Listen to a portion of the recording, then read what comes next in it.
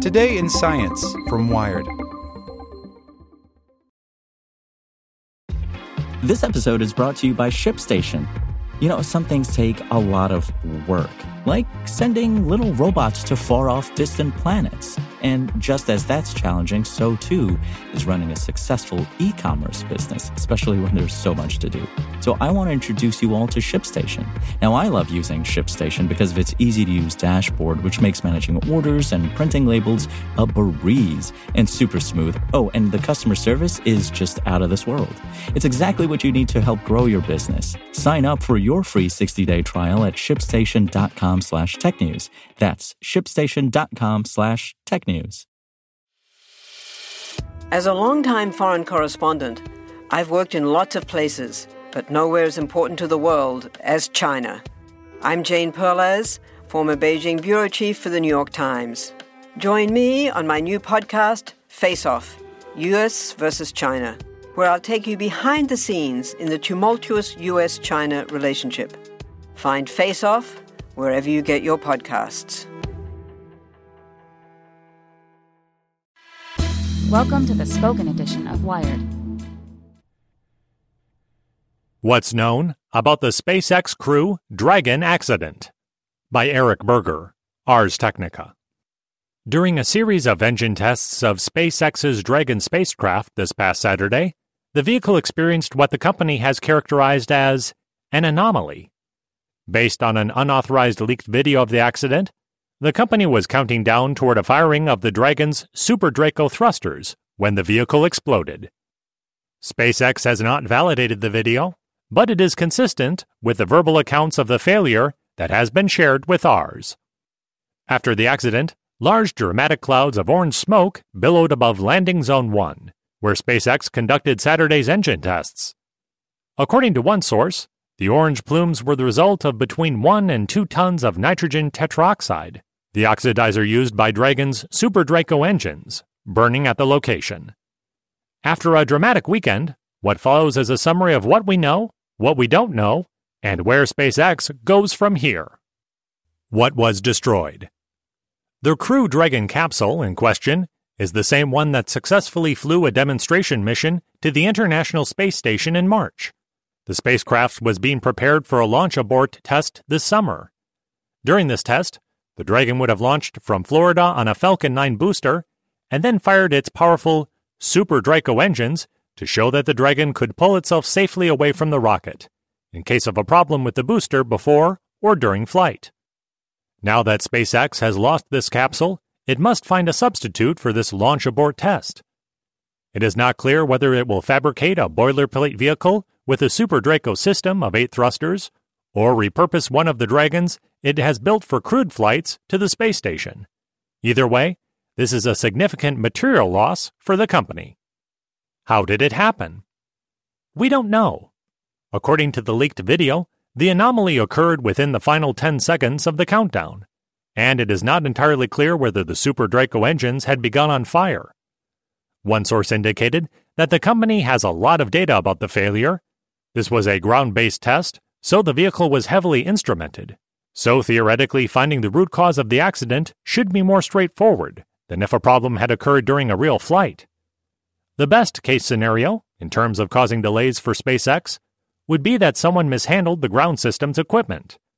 The worst-case scenario is that there is some undiscovered but fundamental design problems in SuperDraco thrusters.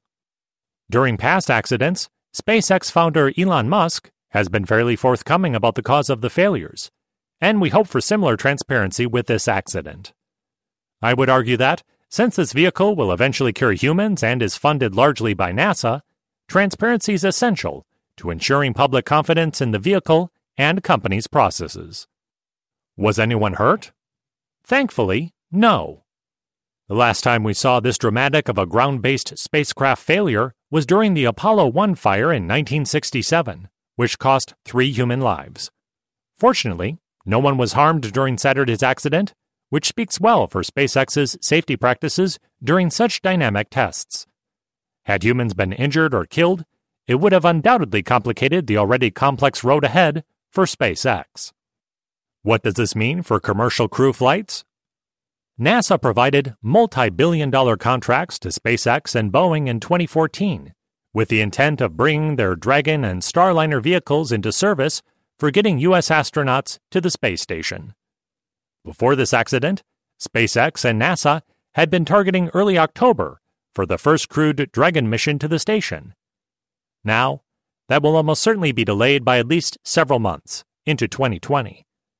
Before Saturday, Boeing's Starliner spacecraft was behind Dragon in terms of development, and is also unlikely to fly humans before early 2020.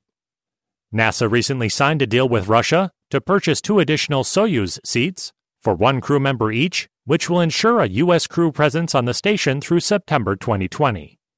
The agency may well now be forced to return to the Russians yet again to procure more seats through the end of 2020. What does SpaceX do now? Undoubtedly, the company had a busy Easter weekend. The first step is to determine what happened and then work with NASA to fully understand the problem. They would then devise a fix to ensure the problem never happens again. Internally, the company's engineers may already know what occurred. I would also be hugging NASA, were I in SpaceX management, leaning on the agency for its expertise in human spaceflight systems, as well as seeking cover from political fire.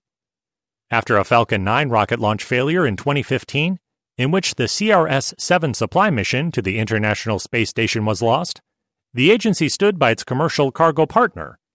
NASA human spaceflight chief William Gerstenmaier offered public support for the company, beat back congressional doubters, and helped SpaceX get back to flying quickly. In recent years, some NASA critics have viewed the agency as holding back SpaceX during the development of the Crew Dragon vehicle with unnecessary paperwork and requirements. This may be partly true, but NASA is the customer, and clearly there are hazards yet to be found in the Dragon, and probably Starliner too. The fact is that NASA needs SpaceX to succeed, and so the company and the space agency are presently in a position where it's best for everyone if they work together side by side, identify and fix the issue, and move on. There's a precedent for this. After the Apollo 1 fire revealed multiple problems with the first version of the spacecraft, NASA worked closely with the Apollo capsule's contractor, North America Aviation, now a part of Boeing, to accelerate design of a much safer updated capsule design. The fire occurred in January 1967, and the updated Block 2 Apollo capsule made its first spaceflight less than 21 months later. The design would go on to fly a historic succession of lunar missions. Don't discount SpaceX. It would be easy to write off SpaceX as a reckless company, but the reality is that this is a company moving rapidly in a lot of different directions. Building the world's largest operational rocket, Falcon Heavy, perfecting first-stage reuse, launching more rockets than any other company, trying to recover payload fairings, and building an unprecedented next-generation vehicle called Starship.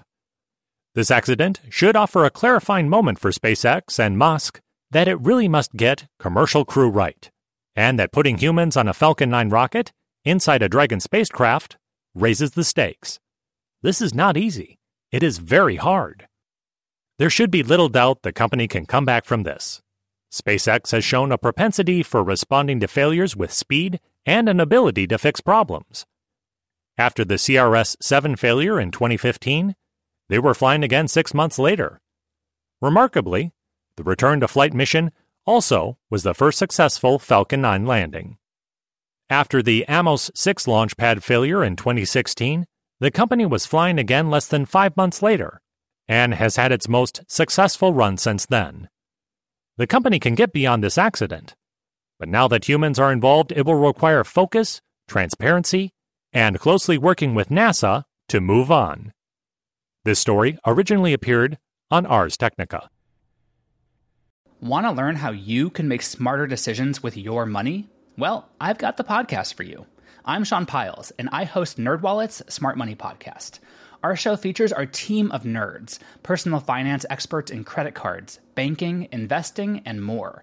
And they'll help you make the most of your money while cutting through the clutter and misinformation in today's world of personal finance. You'll get clarity on strategies to help you build your wealth, invest wisely, shop for financial products, and plan for major life events. Listen to NerdWallet's Smart Money Podcast wherever you get your podcasts.